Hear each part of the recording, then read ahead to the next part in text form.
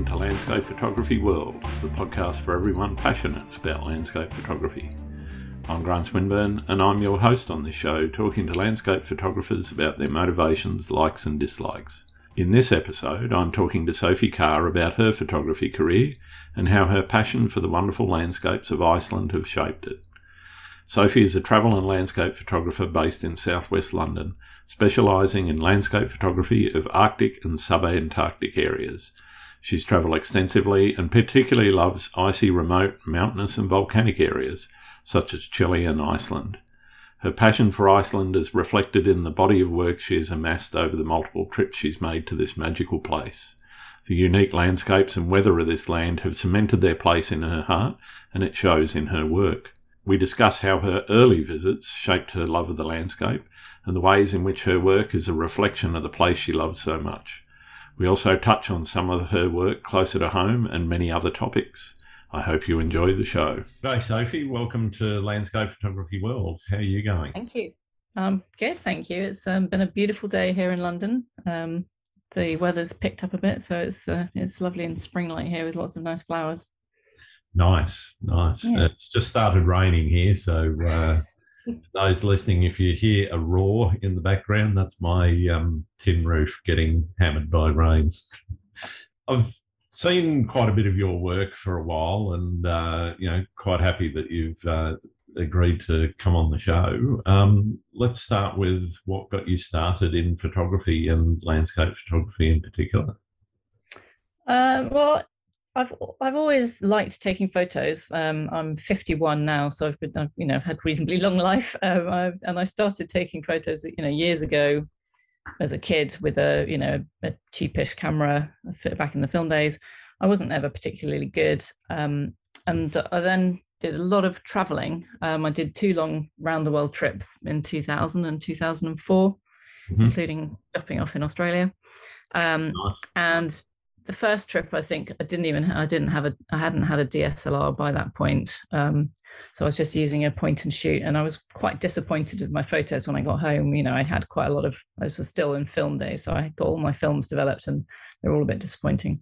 By the time I went back on the second one, I'd got my first kind of entry level digital DSLR, and I'd also been on a couple of photography courses just to sort of learn about the technical side of things, which I didn't really know about before, and kind of I think my interest really got piqued probably towards the end of maybe 2008 2009. I work as an accountant in banking, and actually looking in kind of IT areas.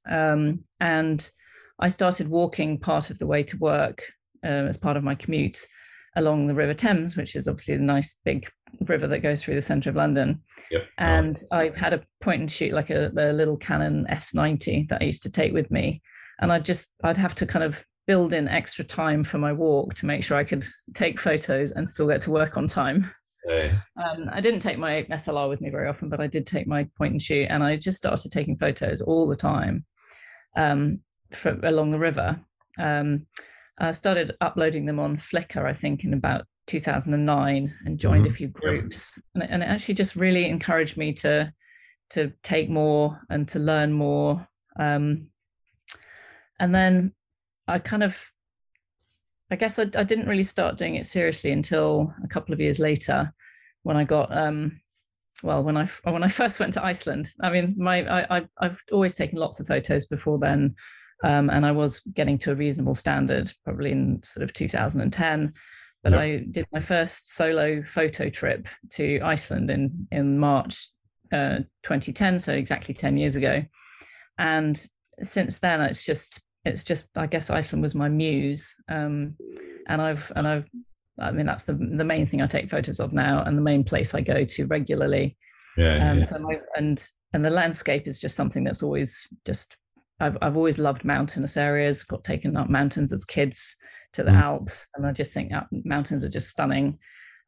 So I also went to Antarctica on both trips in 2000 and 2004, and I think I kind of fell in love with icy mountainous places then. And then Iceland is like a small version of that, but a lot closer to home and a lot cheaper to get to. Yeah, fair enough. Yeah. So in the last 10 years, I've managed to rack up 20 trips to Iceland. Wow. I've kind of managed to combine it with having a full-time job in finance, although my full-time job hasn't been very full-time because I generally do contracting. So I do a couple of years and then have some time off. And in those times off, I had one recently and during the middle of the pandemic where I actually had 2-month long trips to Iceland. Oh, wow. Which was a really, a bit of a privilege to be able to spend that long there. Yeah, definitely. And quite, I guess, quite different to most people's experience or recent experience. Yeah. I mean, I went to Iceland just before the pandemic hit, so February 2020, and it was actually one of my best trips. I had amazing stormy weather and the skies and seas were just fantastic. And I got home and then the pandemic started and didn't know when I was next going to be able to go back. But I ended up going back when travel restrictions were lifted that summer, just for a couple of weeks while I was still working. And then my contract came to an end at the end of October 2020. And instead of looking for another job, I thought, well, I'm gonna go back to Iceland for a big trip while there's no one else there. Yeah. I think I've been once before in November, and it's got all the flosses to yourself. Yeah, exactly. So I just I planned to go for 5 weeks, and 2 days after I left my job, I was on a plane on my own, husband at home looking after the dog, and off I went to Iceland to experience the winter with pretty much no other tourists in the country. So it was quite a weird experience. There was still some COVID restrictions. I had to quarantine for 5 days on arrival, but I knew of a perfect little hut on the beach that I could stay in for not very much money, and that was like the perfect place to sit out 5 days, because I was allowed to go for walks and do photography, just not get in the car and go anywhere. Anyway, it was a fantastic experience. I went all the way around Iceland, which I hadn't actually done on any of the previous trips, because I usually go for about 10 days, and that's enough to kind of do along the south coast and back. And it is long enough to go around the whole island, but it's a bit of a push. Yeah. So I ended up extending the trip for 2 weeks. So I ended up spending 7 weeks there in total. Wow. And going to the west, going up to the West Fjords, which is just a crazy thing to do in the winter. By this point, it was early December, about 3 or 4 hours daylight a day. Lots of roads closed all the time because of snow, but I managed to not have any massive events and not get stuck anywhere. So it was a fantastic experience. Amazing. And then I managed to get another 2 months last summer, because I still hadn't got a job. I wasn't really looking. I thought I'd take a year off while the COVID thing was going on. We couldn't travel anywhere for the first 4 months or 5 months from the UK. So when the travel restrictions were lifted and I got my second vaccination off, I went back to Iceland. Again, I planned for 6 weeks, but I ended up staying 9. And my husband actually was able to come and join me for the last sort of 3 or 4. So we had a bit of a kind of a proper holiday as well. So nice. Which was probably a bit less than the photography. Yeah. Okay. I want to talk a little bit about why Iceland and why so many repeats. But I'll come back to that. But I thought I'd just explore the education side of things. You mentioned that you did a couple of courses early on. Yeah. So I guess just talk to me a little bit about how you've educated yourself and how you've used education to sort of develop your photographic style, etc. So as I said, I did these big long round the world trips, and the first one I came back in like October or the summer of 2001, and I got a job in a bank just after that. And there was and as I said, I was a bit disappointed in my photos. I never, they were always not quite sharp enough. That was probably the problem, just not quite sharp enough, and just a bit disappointing. That the composition, I think I was always reasonably okay with, but the actual technique was not brilliant. And there was a college opposite my office that has like a night school. that offers, all sorts of language courses. I think I did a Spanish course there once as well, and it had just a 6-week photography course, 2 hours once a week. So me and a friend signed up and went along, and each week we had an assignment of taking a roll of film and getting it developed. So one week was, on shallow depth of field, and different techniques. And I loved exploring the different, things that it was, photography was capable of, which I hadn't had really any clue about before.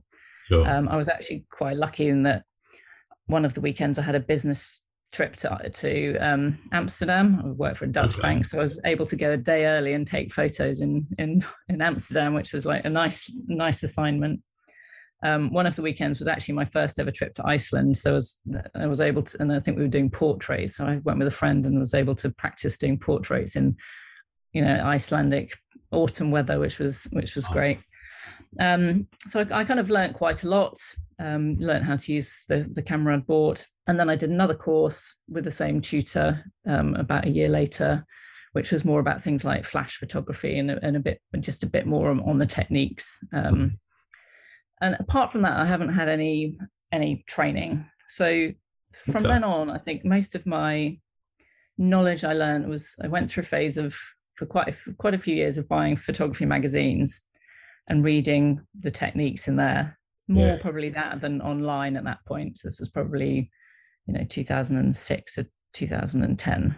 There weren't quite so many vloggers and no, exactly, and reels out there. Yeah. I mean, I've always been quite big of using online stuff, but as you say, there weren't the social media networks and things around really to find it quite as easily. I mean, YouTube obviously has been around for a while, but I actually find personally, I find it easier to read things than to listen or watch things sometimes. So I spend a lot of time on Twitter where I'm basically reading, and if I listen to things, I'd actually rather watch a video and read the subtitles on it. Okay. It's kind of strange. I don't know. Maybe it's because I talk with people at work all the time, and I just don't really want to talk the rest of it. I think it's interesting because different people learn different ways. Yeah. This is one of the things I think, the poor old education systems, the UK one, I'm familiar with that as well because my wife's from the UK, and the Australian one, at least, they tend to teach you in pretty much the same way rather than, and I know I'm probably going to get a bunch of teachers now hitting me and saying, no, that's not the case. It's been interesting to... With my different people have different ideas of what works for them, right? That's exactly it. Yeah. And if you're stuck in a certain, or the education system is stuck in a certain way of teaching, then you're going to struggle if that's not your style of learning. I think Yeah. I just think it's interesting. Yeah. Yeah, and I guess with the magazines as well, it meant that I could just take it at my own pace and learn. So there was. I've definitely noticed, and I've noticed other photographers go through a kind of. It's almost like a phase of things they get interested in along their journey. So I think the first thing was I bought a wide-angle lens. So it was like when I got my wide angle, it was like, I've got this amazing new view. Yeah. Then I got into filters, like graduated ND filter and a few like long, bigger ND filters for doing long exposure. Yeah. Then I bought a macro lens and I got really into doing macro. Yeah. And then it was like I've kind of gone through this phase, and I've definitely seen other photographers do it. And then I realized that actually now I rarely use the macro lens. I rarely use my wide angle only for a few certain views. Yeah. Now I've kind of moved on to, I've got a 100 to 400 millimeter lens. That's the one I use probably the most. Okay. And I realized that what I really like taking photos of are landscapes, but kind of mostly kind of zoomed in to the details. Yeah, right. And it may be a phase I'm going through, and maybe I'll come out the other side and go back to, super wide angle again or something. I don't know. Yeah, I think you're quite right. A lot of photographers go through different phases, and to me, it's just part of exploring the art. It's really about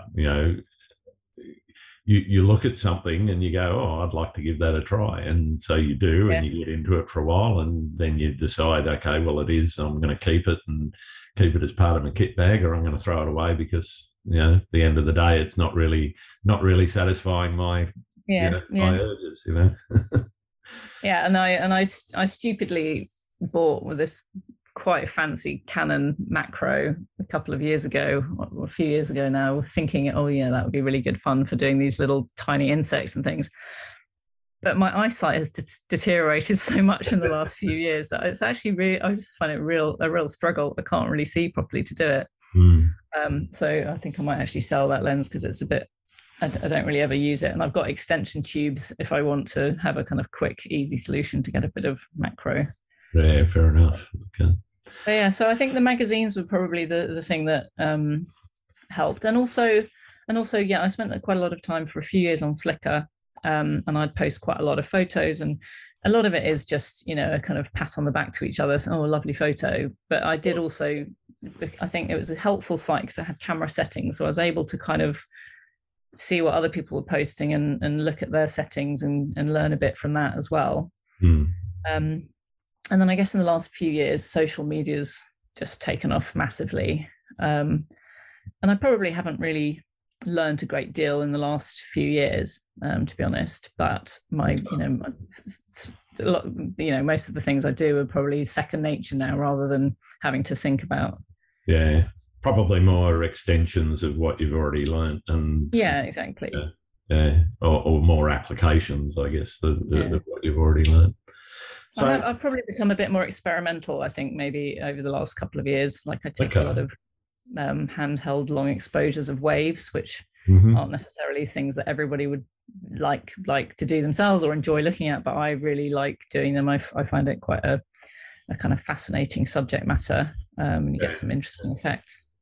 Interesting technical challenge as well. I was talking to who was it? William Patino the other day, and he was talking about his handheld long exposures, waterfalls and wherever else, and it's not something that I've really tried. I'm still tied to my tripod a bit, but well, it's actually fun. It's funny because in Iceland it's sometimes actually easier because getting your thing on the tripod and trying to take photos of waves is, on a tripod is actually more challenging than just having it and in your hand, taking it, whatever you see. And the wind might rock you around a bit, but it can add some effects. And so sometimes it's almost, maybe I discovered it by laziness of thinking of, not using the tripod and thinking, oh, I'll see what comes out. And so I guess I had seen a few ICM photographers previously. And maybe been inspired by that. Yeah, okay. So you're using DSLR or a mirrorless for that? Yeah, so I haven't yet moved on to mirrorless. I've kind of invested in the lenses. So I use a Canon 5D Mark IV. I had a Canon D Mark III before that, which is my spare. And I guess by the time when the mirrorless were coming out was about the same time that the 5D Mark IV came out, and my 5D Mark III had a bit of water damage, so it was a bit touch and go whether it would last a trip to Iceland. So I decided just to replace it with the Mark IV, and then mirrorless, the ones that I might go to move to now hadn't come out at that point; they were still slightly new. So I thought, well, I'll just go with the SLR. So I'm still on that.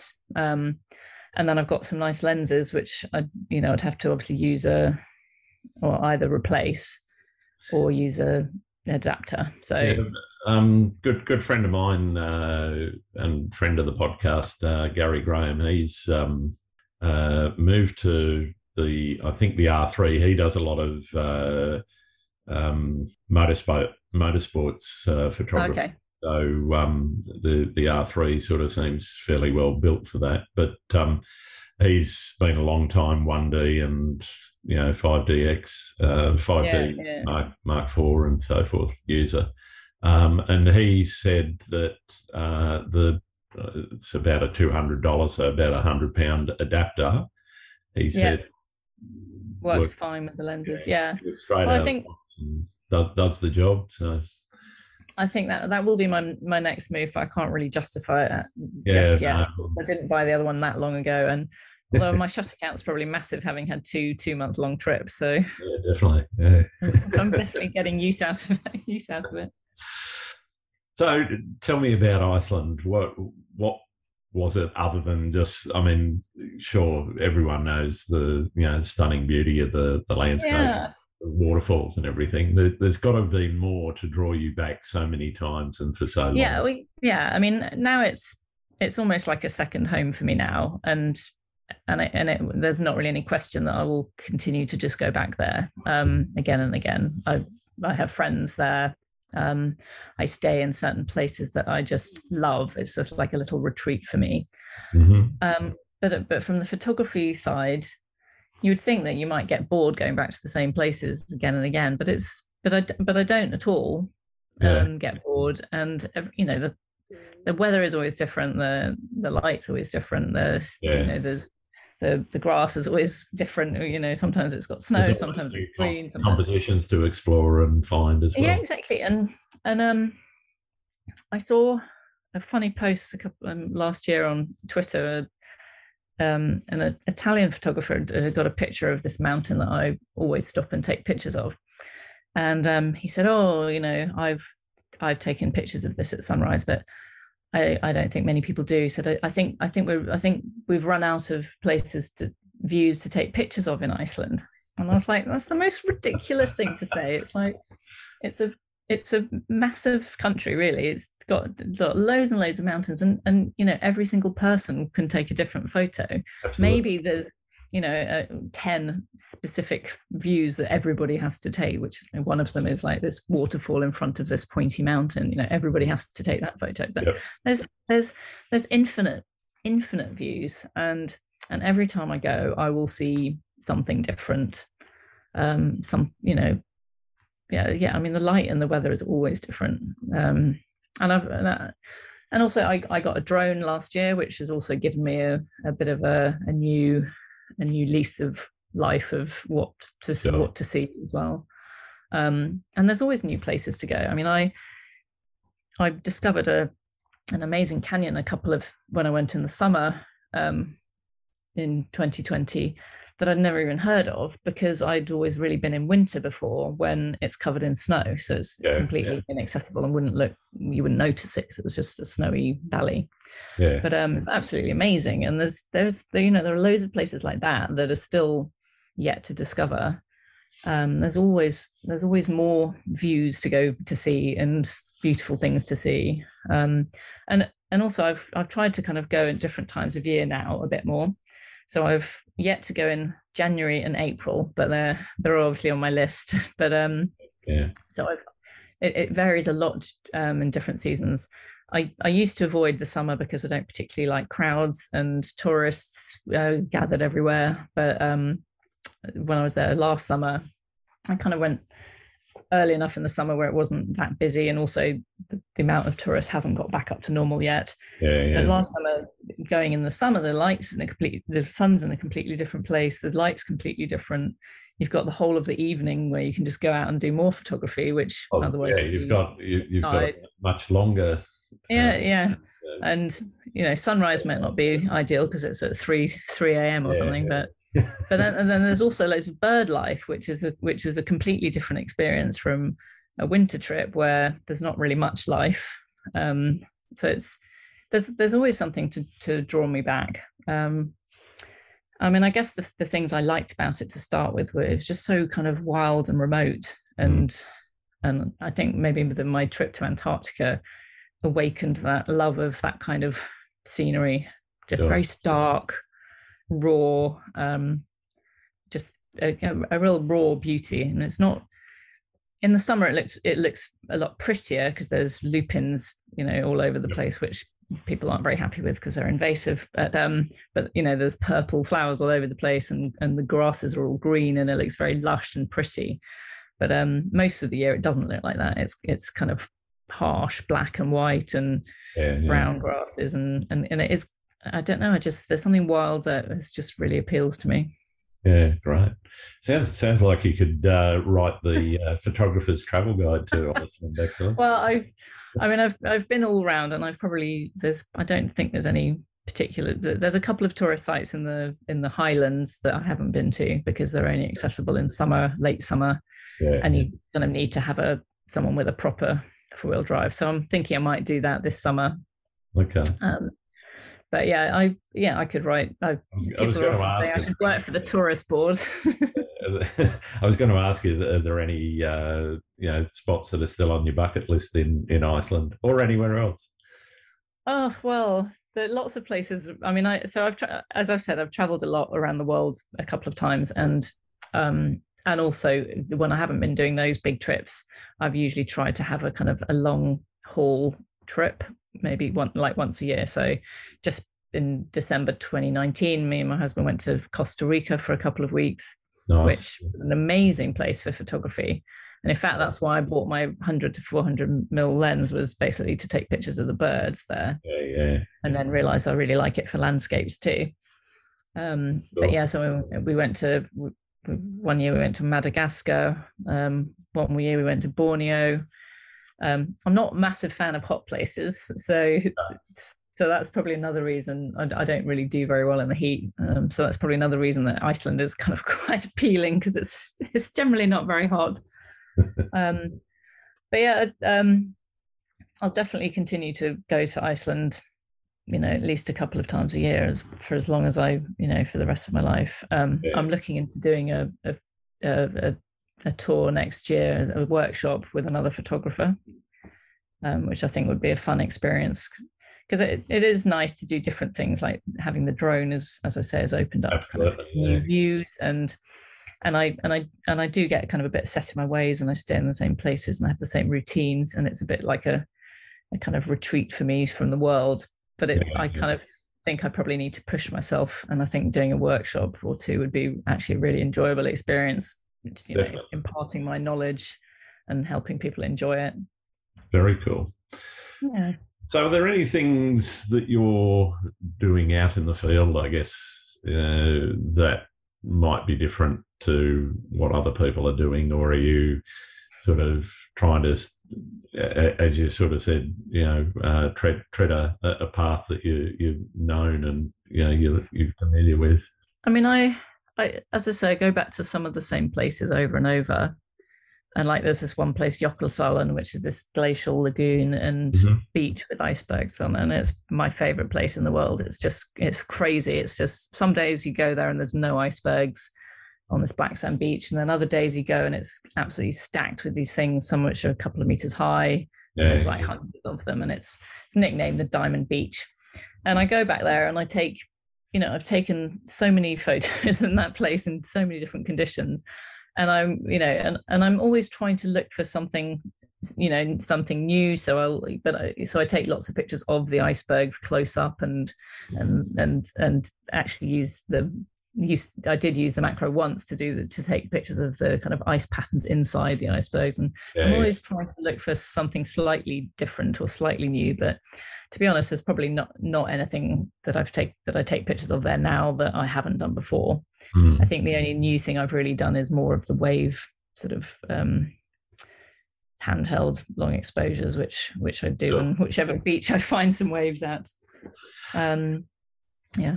So what's motivating you at the moment creatively? Is it about recording experiences and, what you're seeing and, sharing that with the world? Or is it more trying to do something that is more about the art, I guess, of, photography?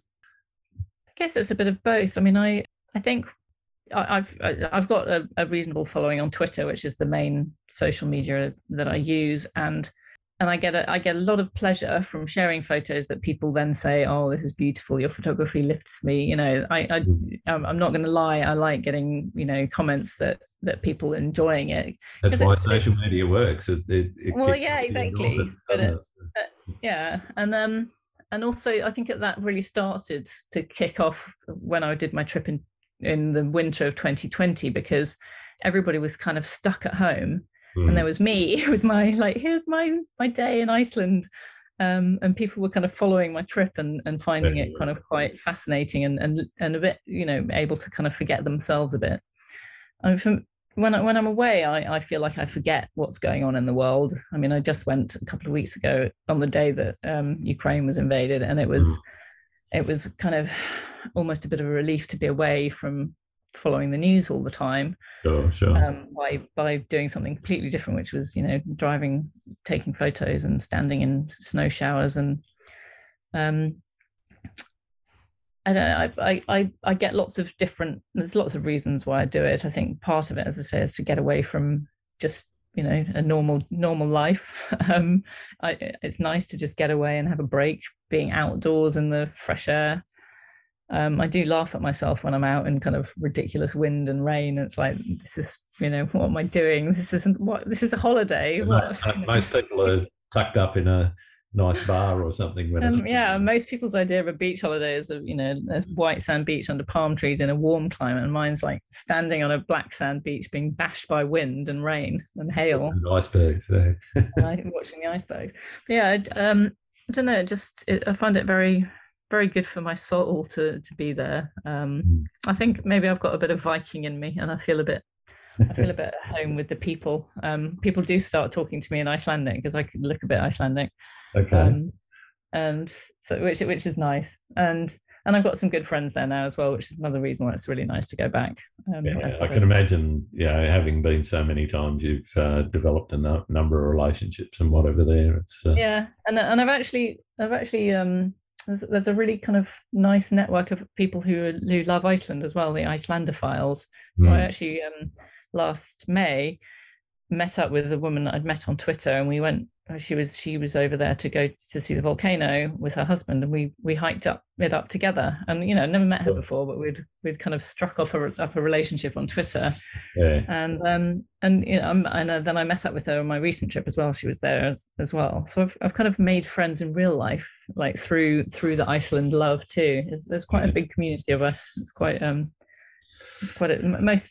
lot of English people, because it's quite easy to get to. Yeah. For some people, I think most people go there. Everyone wants to go back once you've been. It's like you just want a bit more. Definitely. I'm still yet to go. It's still one of the bucket list locations. But I'm like that with Tasmania. That's one place I really would love to spend like a month or two. Yeah. Make it 2, make it 3. Yeah. Yeah. I don't think a month is long enough. No. Especially if I'm flying for 26 hours as well. Yeah, well, that's exactly it. And that's one of the reasons why, if I'm going to do it, spending a week there is not going to be enough for me. But I guess one of the things that strikes me in this conversation is that you're doing all of this, and you're sharing it on Twitter, but it's not really your career. So no. Talk to me about why you do what you do. And so I've had my whole career has been, I trained as an accountant, and I've worked in banking basically on and off for the last 25 years. And I've had quite a few times when I've taken time off because I don't really love it in the same way that I love my photography. Oh.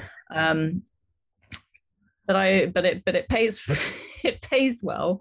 So it kind of allows me to have this kind of hybrid life of having some time off and going to do things like the photography without having to try and make money out of it. And then I can then go back and have a job where I can do a reasonable job and earn a reasonable amount of money in a reasonable short period of time to top up my finances and save for my pension. And I kind of, I'm 51, and I'm getting to the point that I'm thinking about, maybe I'll retire in a few years' time. Mm-hmm. And then when I retire, I would probably try and make more of a career from the photography. Sure.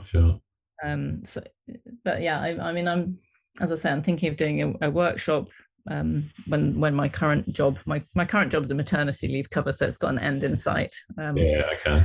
I just started a few months ago, so maybe after that I will. But I guess one thing I've always wanted to avoid is kind of ruining the photography for me by having to try and make money out of it. Okay. Because I mean, I make a bit of money, sell some prints. I've done some presentations, I do bits and pieces, but I think not having to make money out of it makes it obviously a lot easier. So I'm not having to sell myself so much. I'm not having to, do things like children photography and wedding photography, which I don't particularly want to do. Having said that, I did have a job where I did some portraits. No, I had in one of the banking jobs I had. One of my colleagues when I joined, I sort of looked to see if there was a photography club in the bank, and there was, and it was basically two guys who did these portrait sessions for employees, and they give money to charity for getting these like portrait photos. So I ended up taking over doing that.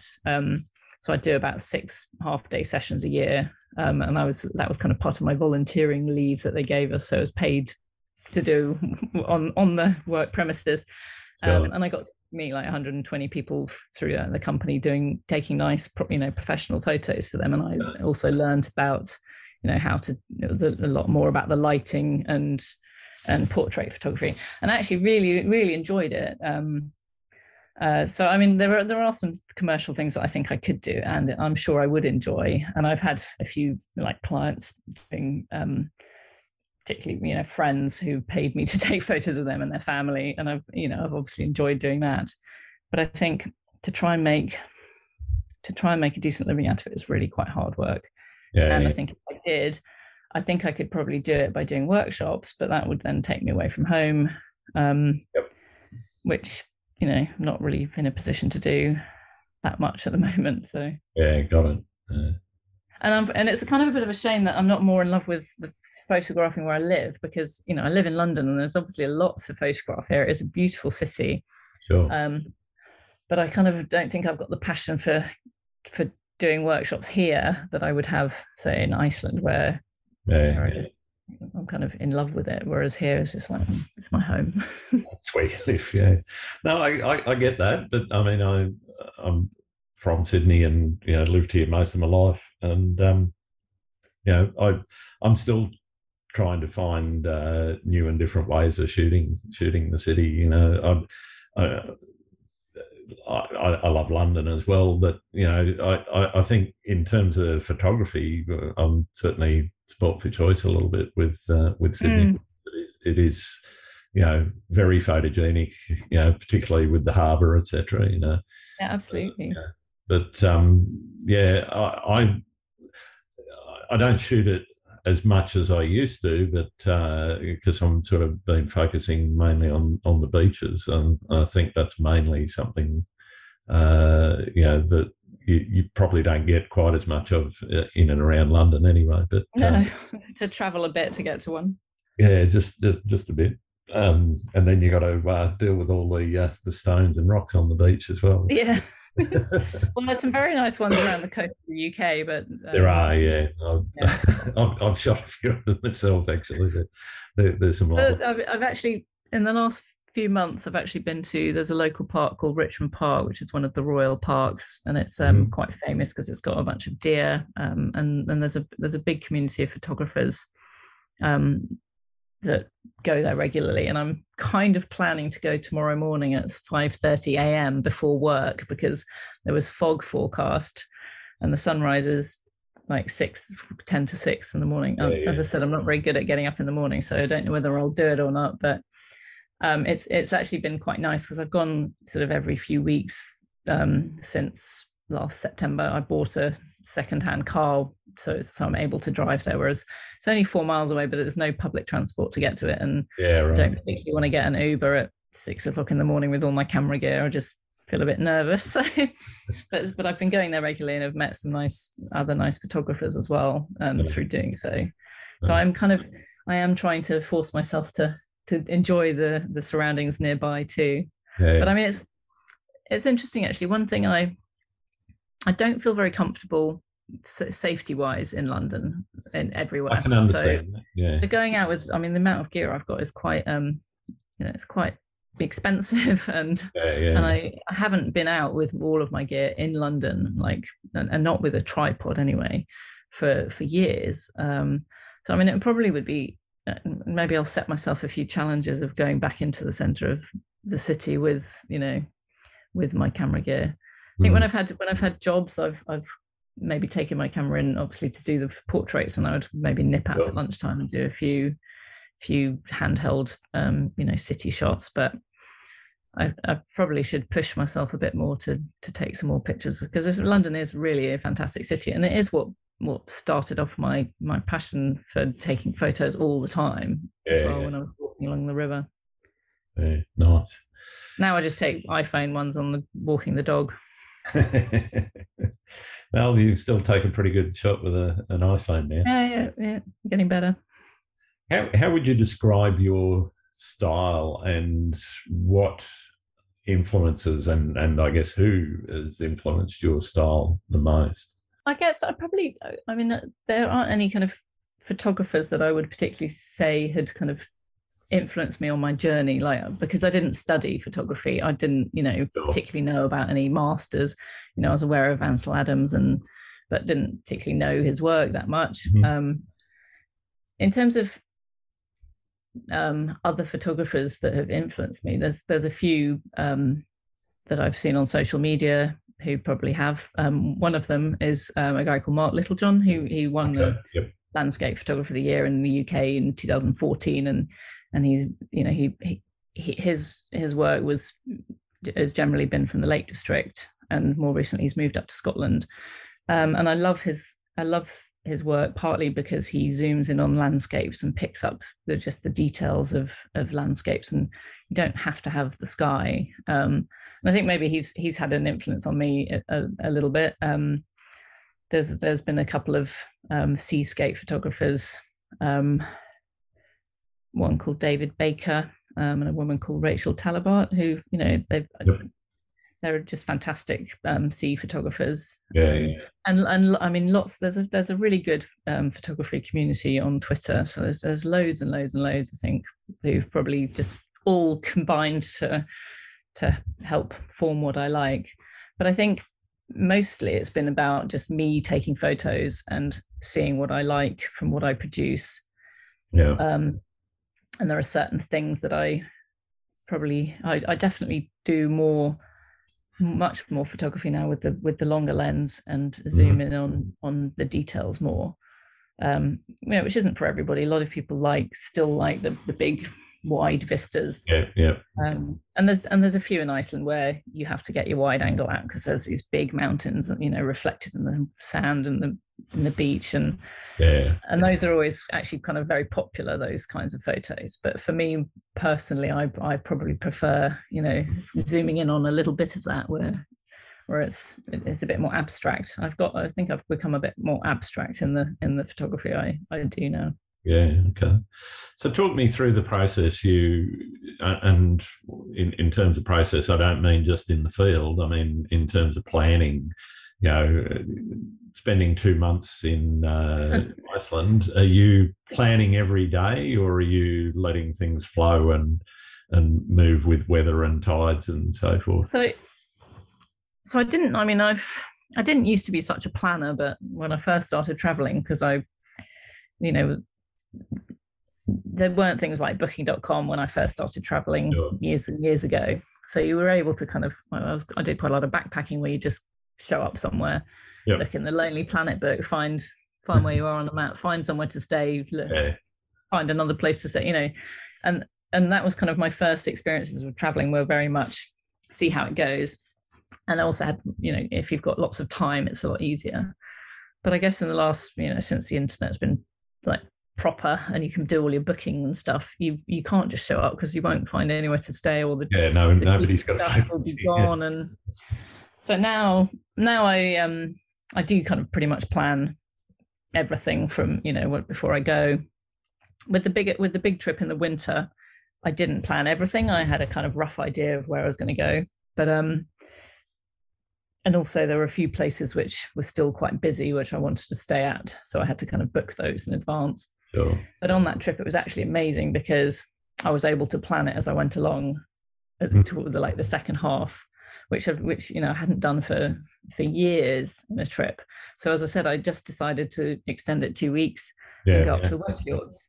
And it was like I wasn't booking places. I was waiting to see what the weather was like, to see how far I'd get. And then there was one day there'd been a storm and a blizzard for 2 days, and I've been stuck in this dreadful dull cabin for 3 nights. And finally the weather cleared. So I wasn't sure what the roads were going to be like. So I just, got in the car and see how far I can get to. Got to one place, it's like, still got another hour of light. I can get to this next place, and got to the next place, and basically got on booking.com on my phone in the car and booked a place, and then showed up. And it was kind of really nice to have the flexibility to be able to do that. Because you can't really do that in most places these days, and you certainly can't do that in Iceland when it's busy with tourists. Yeah, definitely. So usually I book stuff in advance, and I actually kind of plan my trips around the availability of the places I want to stay as well. So I go back to a couple of places and stay in the same places, and try and stay there for sort of 3 or 4 nights in each of 2 particular places. So I kind of book the timing around when they're available. Last summer, again, I was a bit more flexible because I had a longer trip, but that was quite difficult. And when my husband came over, we ended up struggling to find some places to stay a few times, and had to kind of organise my trip around where, have to do some detours to find somewhere where I could actually find accommodation. Yeah, right. But in terms of the photography in all of that, I do have spreadsheets which I put in where I'm staying, where I'm going to. And then I put in the sunrise and sunset times. So I do have a kind of a plan, and then some of them I write detailed plans about where I'm going to go. Especially if I'm on the move from one place and staying in a different place, a couple of 100 kilometers away the next night, I might do a plan on my phone and say, right, sunrise here at this time, leave, this time, drive to here, stay this long. And I do sometimes give myself these kind of strict plans like that. But most of the time it's, see what the weather's like the next day to determine if I'm going to set my alarm for sunrise. And I do spend quite a bit of time sometimes thinking, where am I going to go? And I'm kind of a bit overwhelmed because there's lots of places I like. There's this one particular little cottage I stay in, and there's 2 really nice mountain ranges kind of on either side, and then there's this nice canyon in the middle, and then there's a nice bit of coastline, and it's like, where do I go? And I kind of panic a little bit, and because it's sometimes a bit overwhelming. It's a bit like if you get somewhere nice at sunset and you're like, got to get the right shots, and sometimes you're kind of worried you're going to miss it, and there's just kind of too much. So you have to just sort of calm yourself down and say, you just take what you take. Okay, so what about in the field? So you've made your decision, you've driven somewhere, or you've checked your spreadsheet, and you know what time you're going there, etc.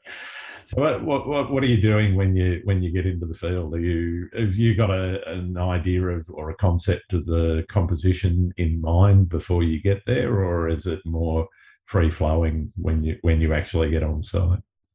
Well, I guess there are certain places I've been to quite a few times, and I do tend to take some similar kind of photos like that. So there's this one place called Stocksness, and the mountain's called Vestrahorn, and it's very well photographed by many people. And it's this big mountain peaks with which on one side there's these amazing sand dunes, and then the other side there's a beach which is really flat, and the black sand gets very reflective, so you can get perfect reflections in it.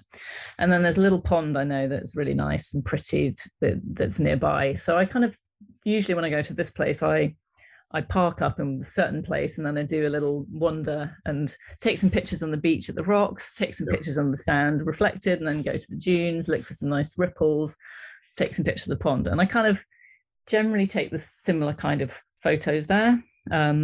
If the weather's different, then, if it's snow, I went there a few years ago and it was amazing snow showers coming through, and there was some really cool sculpted dunes which had got snow that was sculpted with bits of black sand on top, and it was that was like, oh my god, there's all these new compositions and possibilities. So, got these weird curves and with the mountains and the different distance. So sometimes it's, it's like see what you get, but usually in places like that, I do probably take the same kind of shots compositionally. I mean, I'll be running around basically looking for some decent ripples in the sand on these sand dunes that haven't got footprints on.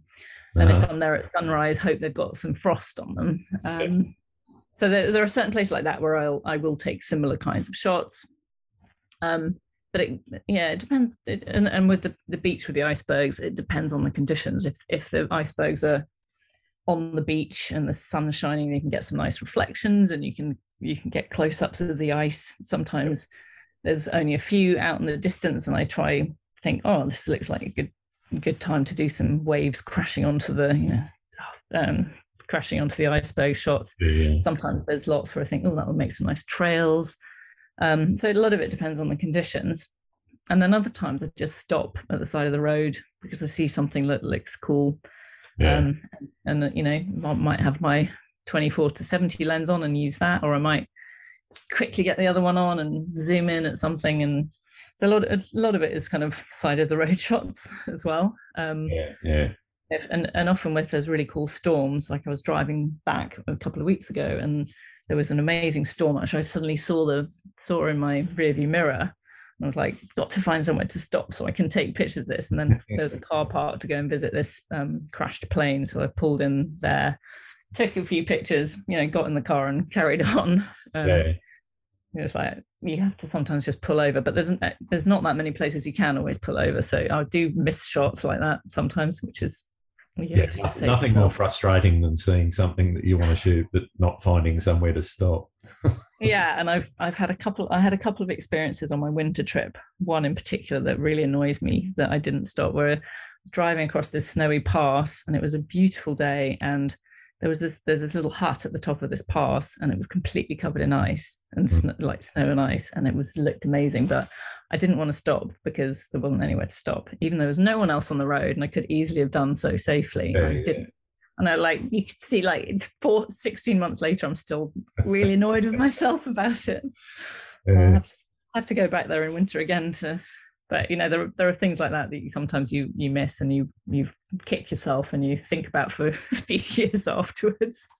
Generally I do try and stop if I can, if I see something so it's a kind of mix of some old shots that I've taken before that I like to take, similar methods. Sometimes it's just on the big trips I did, I went to visit quite a few new places as well, so a lot of that was just right, well, let's see what there is here. I might have had an idea from pictures of some of the things, the geological features, but I discovered a few new beaches that I hadn't been to in the last couple of years, and that's just great for exploring, to see what there is.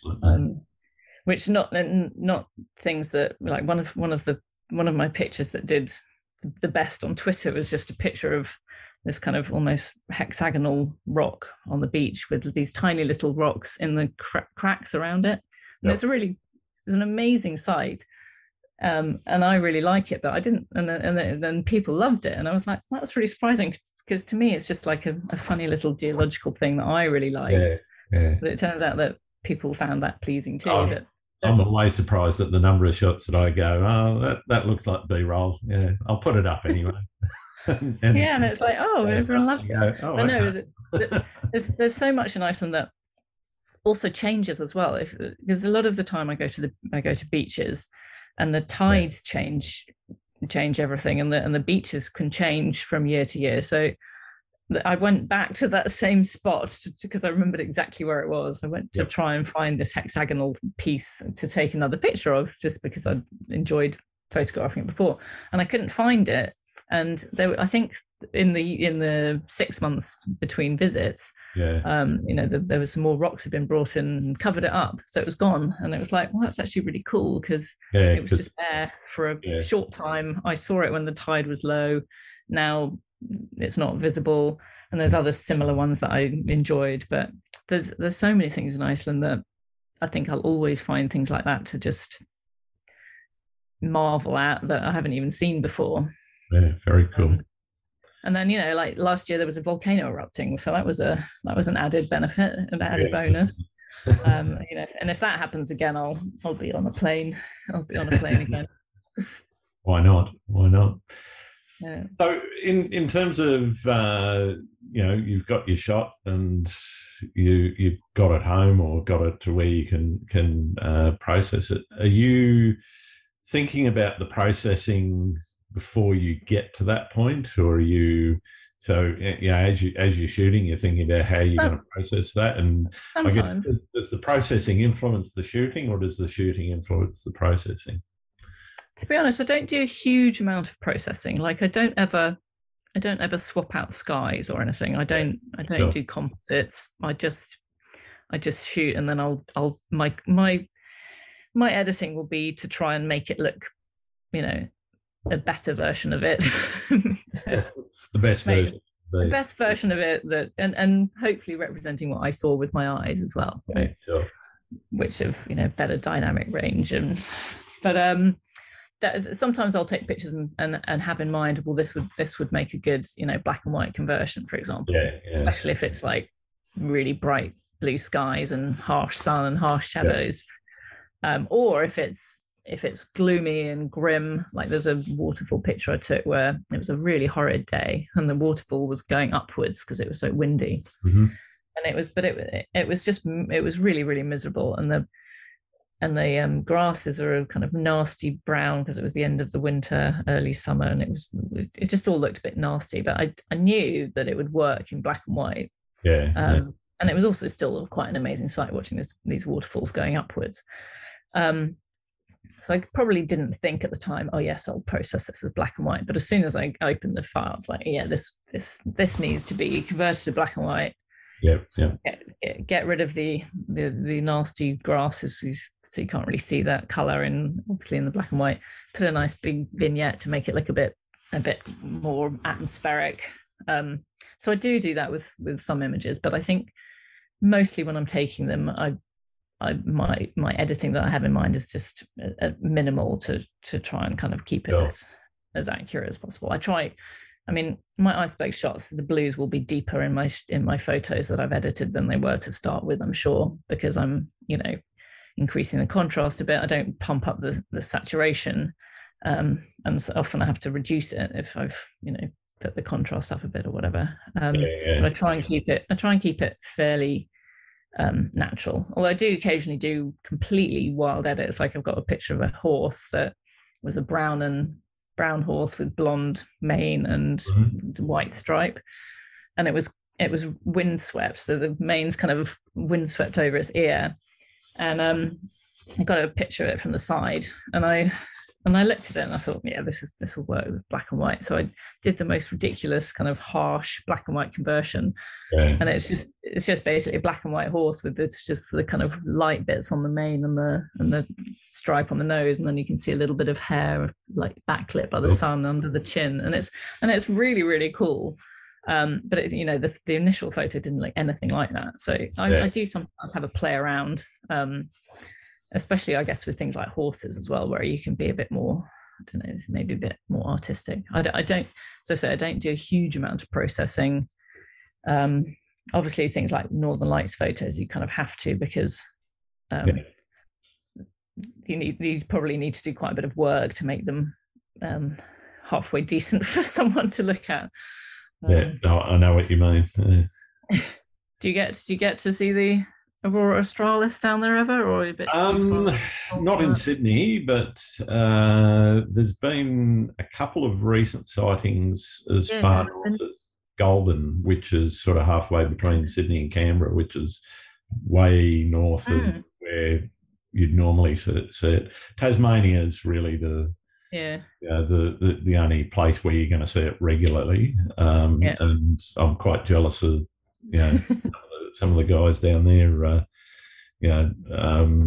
There's a lot of Aurora sightings down there, but I think there's like northern Scotland here. It's like I think the New Zealanders have got it all over us though, because they're just that little bit further south and down the bottom end of the South Island, and But that's relatively close. I guess that's kind of like our Iceland.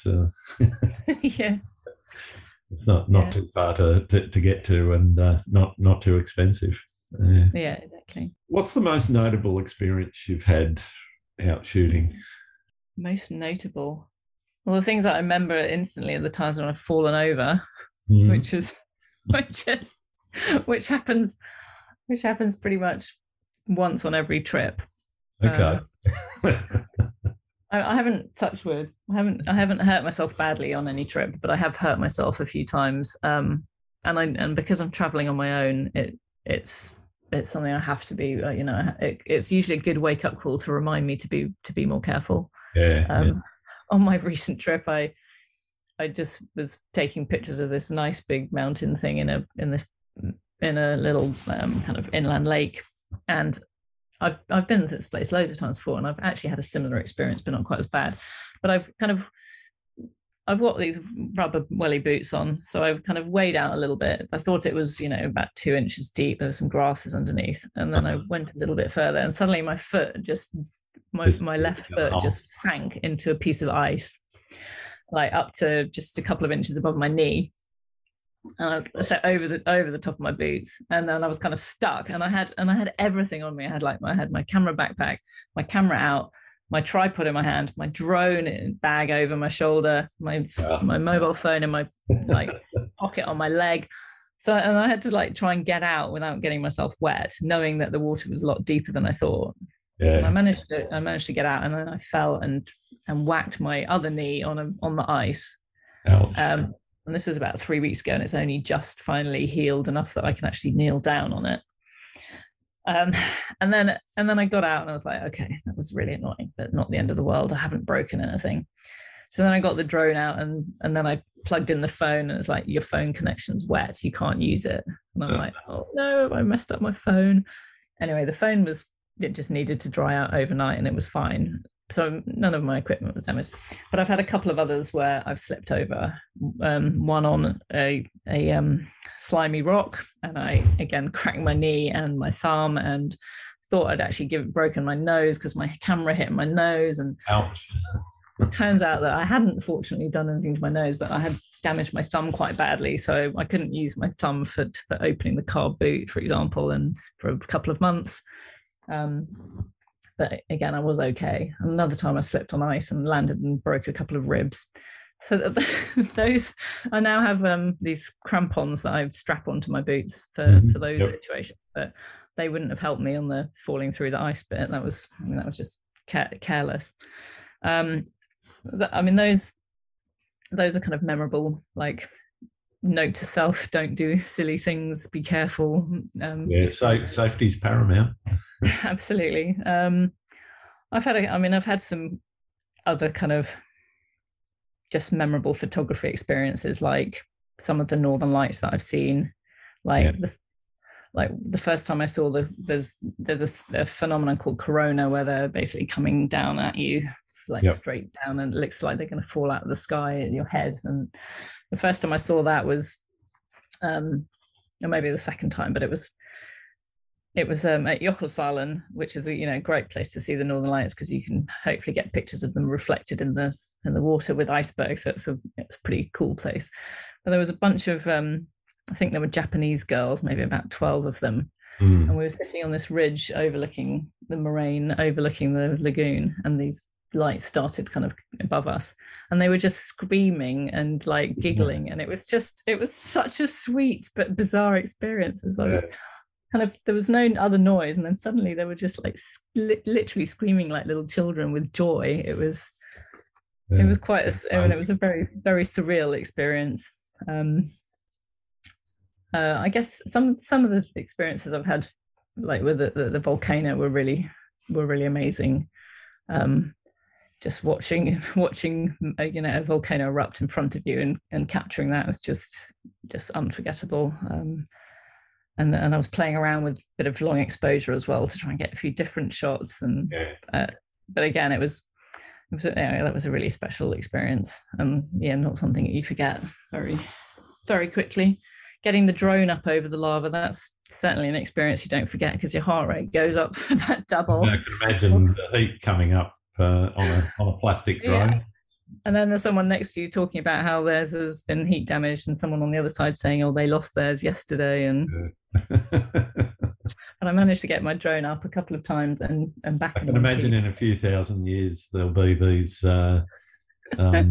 drone remains found in these lava fields, and people going, how did that get there? Well, there's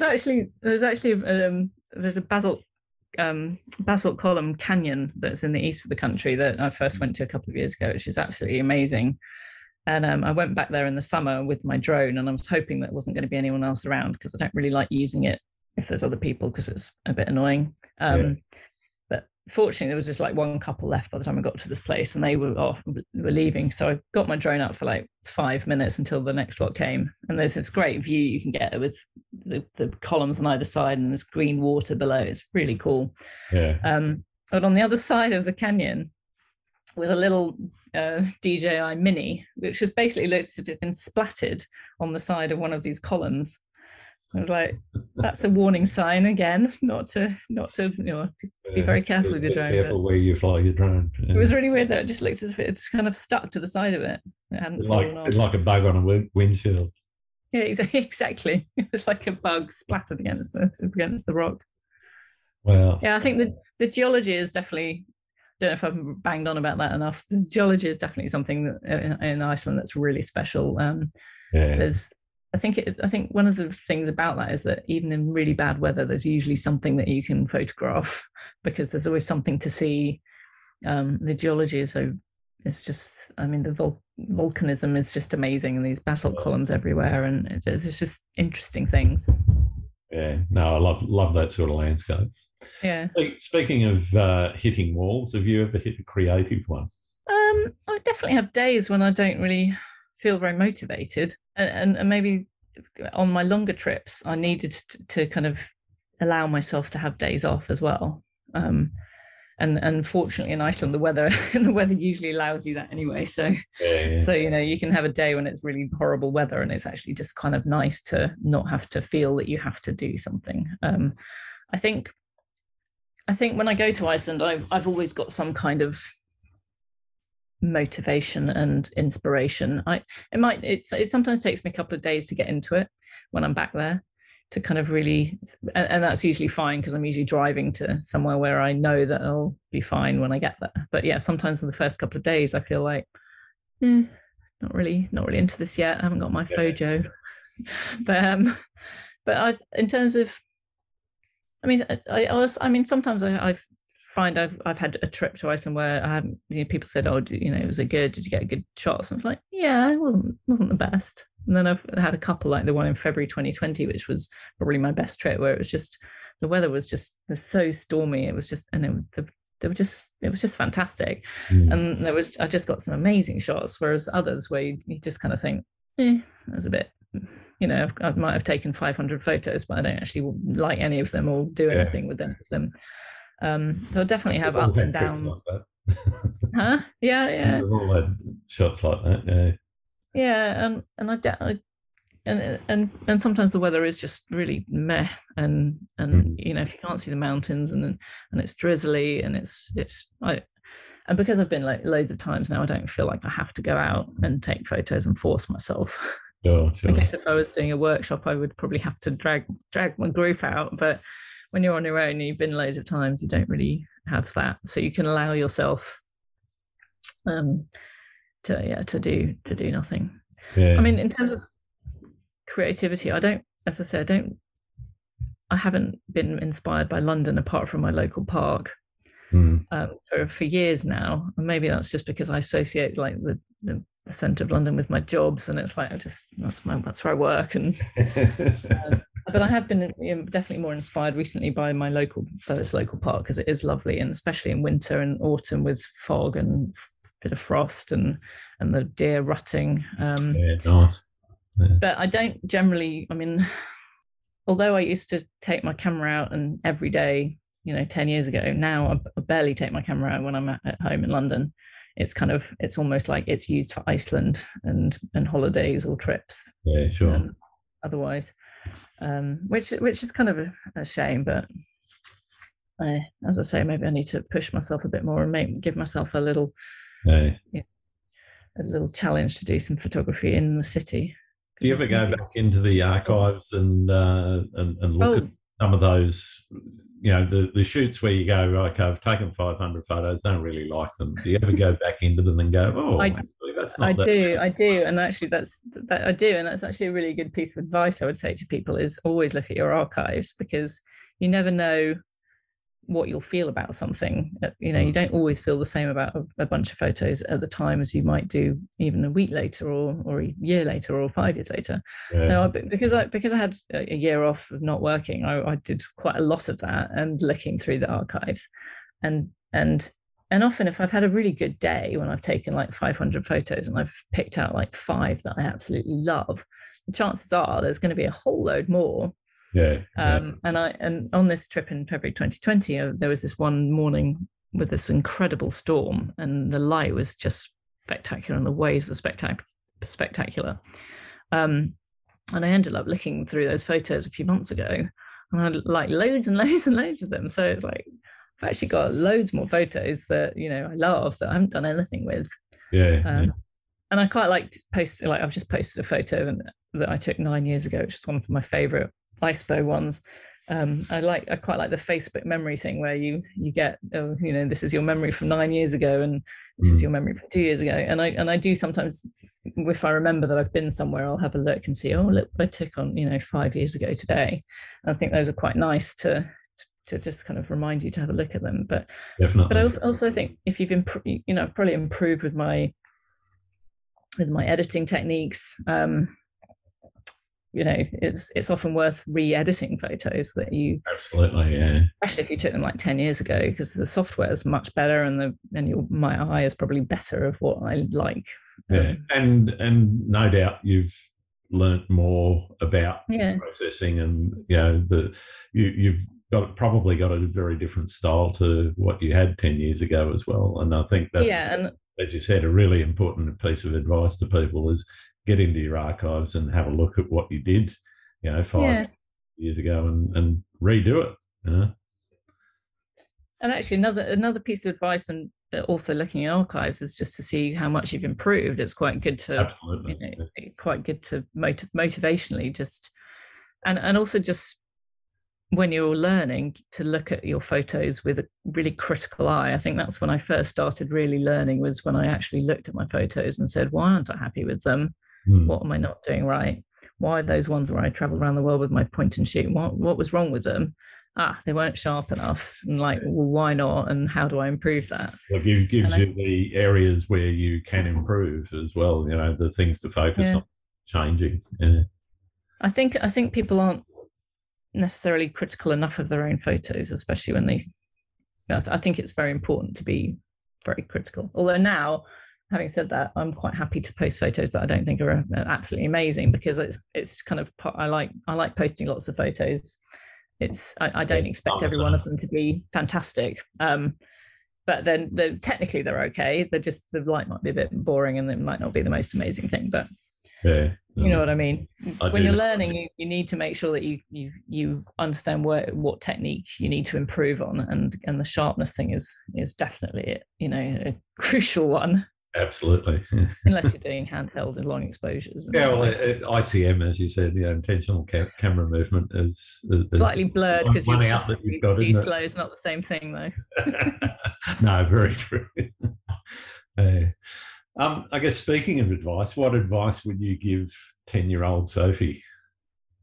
God, don't become an accountant. No, it's an interesting one, actually, because if I was a kid now, with all the technology that we've got now and the potential for what technology could do, I mean, photography is an amazingly rewarding thing to do. I hope that there is a proper model of making a proper financially viable career for people, because it is a fantastic thing to do. And we'll always have stuff online that people want to see. People always want to see pictures and videos. Maybe it will be more videos, but I don't know. I kind of sometimes think, oh, I regret doing what I did of doing my accounting because it's not really my passion. But then in some ways, the reason I still do it is because I enjoy it enough and it pays well. And I can then enjoy doing this Sure. and not having to worry about, if I want to buy a mirrorless camera, I can afford to because I've got this other job. So I don't know, maybe try and find a balance. And I think I've found that balance reasonably well now by having this kind of hybrid career. Good on people who do the photography full time, because it's bloody hard work to actually, make a living out of it. Absolutely. Yeah. But I think my life's definitely been happier since I've had this as a sort of sidekick passion.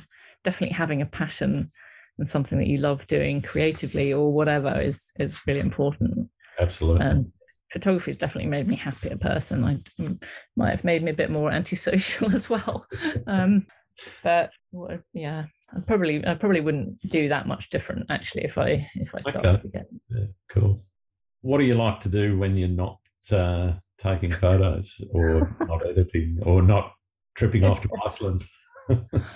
I can't remember the last time I had a night where I didn't edit photos and post photos on Twitter. Literally, I can't remember the last time. Because of the last couple of years also because of COVID, haven't been socializing. I've kind of forgotten what my life was like before. I used to, have an office job and we'd go out maybe once every couple of weeks. I'd go out on a night with people from work. My husband and I would go away for weekends drinking beer, like craft beer, and go to Belgium and places and watching TV, watch TV and watch movies. But basically my whole, I log off my work computer and I go onto my other, I've got to use my old Mac because my Citrix doesn't work on the new one, which is really irritating. So I've just got a new Mac and I'll move over to the sofa on that and do some photo editing and chat with people who are strangers on Twitter, and who've become friends. But it's a kind of strange little life. But yeah, I don't go out as much as I used to, that's for sure. I don't think anybody does, do they? Well, no, and I'm a bit paranoid about COVID because I've managed to avoid it so far. And but yeah, I probably don't really have any other hobbies. I like doing jigsaws actually, which I haven't done for ages. And in the first bit of lockdown, I actually made some of my Iceland photos into 1,000-piece jigsaws. Okay. And I took a couple of days off work, once every couple of weeks, just to do a jigsaw. And one of them I did was of Northern Lights, and it was the most ridiculous thing. It came out too dark, and it was absolutely impossible. Another one I did was a close up of a abstract shot of an iceberg with a kind of fairly repeated pattern, and that was absolutely impossible. But I love doing them, and they're the best kind of jigsaws, aren't they? Well, absolutely, exactly. I made them. I chose pictures that I knew. I started off with some more easy ones with a mountain and some sky and a glacier, so that was quite an easy one. And then I moved on to these hard ones. It was right, I'm going to challenge myself, but my God, they were hard. But yeah, I like doing jigsaws, but I haven't done one for ages. Fair enough. Are there any photographers out there that you think I should be talking to on the podcast? I give Mark Littlejohn a shout. So he's the guy I mentioned earlier who was in the Lakes in South Scotland. I actually did a workshop with him, the only workshop I've been on, in November last year in the northwest of Scotland. And I went on it partly because I love that area and I hadn't been for years, and partly because I really like him as a person and as a photographer. And I thought, well, if I'm going to do a workshop, I should do it with him.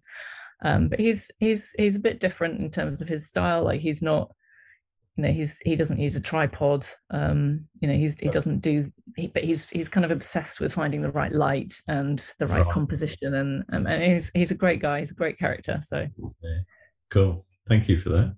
There's quite a few other British photographers that I follow. I guess it's quite a kind of tight-knit community, and it turns out when I went on this thing that couple of the other people had been on other workshops with a bunch of other photographers, and there's a few of them that are quite famous and run workshops, and everybody knows everybody. So it's quite a funny little world. Yeah, it's a bit like that over here, particularly in Sydney. Yeah. Even up and down the coast and around Australia, there's quite quite the community, which is, to be honest, as you said, it's a very nice thing. Well, I actually just did a presentation to the Blue Mountain camera. Okay, yeah. Blue Mountain photography group. Yeah. Which while I was in Iceland, which was quite funny. So I did that one at like 8 o'clock in the morning Iceland time on a miserable day, fortunately, and it was evening their time. I was really nervous it was going to be one of those gorgeous sunrises, and I was sitting inside doing a talk, but it turns out it was fine. But yeah, so I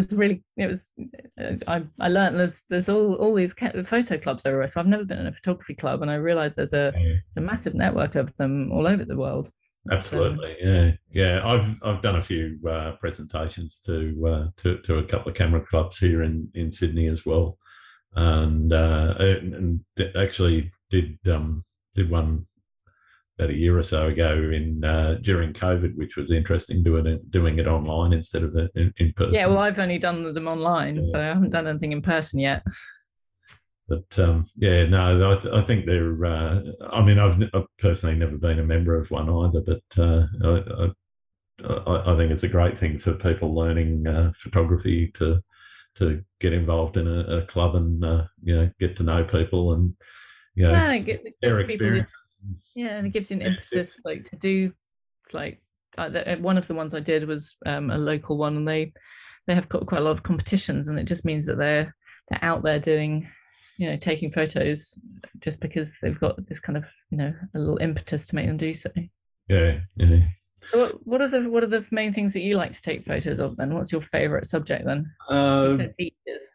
Yeah, mostly seascapes. So, water movement, waves. You got to find some nice rocks to, get the water swirling around and so forth. Yeah. Those and waterfalls, but I also do a bit of architecture and cityscape stuff. So almost always landscapes, almost never people, which to my wife's never-ending complaint, she's always really saying, most people don't want photos taken of themselves. Well, this is it, and whenever I do take a photo, I look terrible in that. I don't want you showing anyone there. Okay, well. Yeah, I think there's something really special about wave photography, and just the it just allows you so much creativity as well. Absolutely, and it's always different. It's never ending and never the same. It's just I can go to the same beach, 7 or 8 times in a couple of months, and each time I go, I'm finding something new and something different. Even if it's just the fact that the sand has shifted and exposed rocks or covered rocks over. Like I was saying with the geological thing I found, it was. But it was, the beach with the icebergs on, there was this really weird little kind of wave breaking parallel to the beach this year because of where the sand had shifted to, which I've never seen before, and I've been there a dozen or more years, but it suddenly just get this kind of almost like a rip of it swooshing past parallel to the beach instead of crashing towards you. I was like, oh my God, I've never seen that before. It's completely changed. And I think it was where two waves met. This kind of reaction, but it was just fascinating how different they can be. Just the patterns that the water can make as well. I'm usually looking for something that's going to, show off that water movement and do those longish exposures. The other thing I've gotten into recently is shooting very long exposures at nautical twilight first thing before. So we're talking about an hour to hour and before civil twilight starts. Yeah, but also you're getting the faintest glow, and if you're lucky with some high cloud, a little bit of red. But you're just getting the faintest glow on the horizon. And I was actually up at Catherine Hill Bay, which is about an hour and a half north of Sydney. And there's this old rusty pier that goes out into the bay, and it's disused. It's an old coal loading pier, and I could barely see the rocks in front of me, But you're sitting there with the shutter open for 7 or 8 minutes, Okay. collecting lots of light, and you can get something that kind of looks like daylight. I was lucky there was some low cloud which was moving quite nicely, and over 7 or 8 minutes, that just went into these huge long streaks across the nice. The water, of course, is really smooth and misty, and so it's just a different sort of style to that more faster pace sort of seascape of wave movement and whatever. It's just smoothing everything out and making a different style of image. But you only get it's challenging as well, because you really only got maybe you can probably get 2 images, 2 exposures done before the light has come up, and you're down to 2 minutes and 2 minutes 1 minute. 1 minute. And then you're into, you're then having to, load up ND filters and whatever to. I had one experience actually that you just reminded me of, when my November-December trip to Iceland in 2020, where the clouds were really, really cool. It was before sunrise, and there wasn't the sun. There was a lot of cloud at the horizon, so there wasn't actually a sunrise massively to speak of, but there were really cool clouds and they were moving quite fast. So I did quite a few long exposures, and I've got some great strips, and some of those I turned to black and white to make them look a bit more dramatic. But it's that time of day. It's kind of quite cool when as you say, you haven't got much time. No, and if you've messed up the bulb time, you've done it. You got to turn up very early and be patient during the exposure, because there's not much to do while you. And it's not like you can do a. Yes, you can take another camera and do. Well, you can take another camera, but you're not likely to get much out of your phone either. So at that hour, because there's not enough light for that. So it's just a different style. For me, it's a lot slower. It's reminded me of another photographer that I really like on Instagram. It's called Helen Trust. Mm-hmm. Yep. She does really long exposures and squares, and a lot of them are sort of seascapes and clouds, and they're yes, she probably does a lot of that, like 7 or 8 minute long ones, but they're really they're just really peaceful and pleasing. Yeah. No, they're a lot of fun to play around with, and the editing on them's interesting as well. You've kind of got to be really careful about how you adjust your contrasts and so forth, because some of those the gradations between the tones and the colours.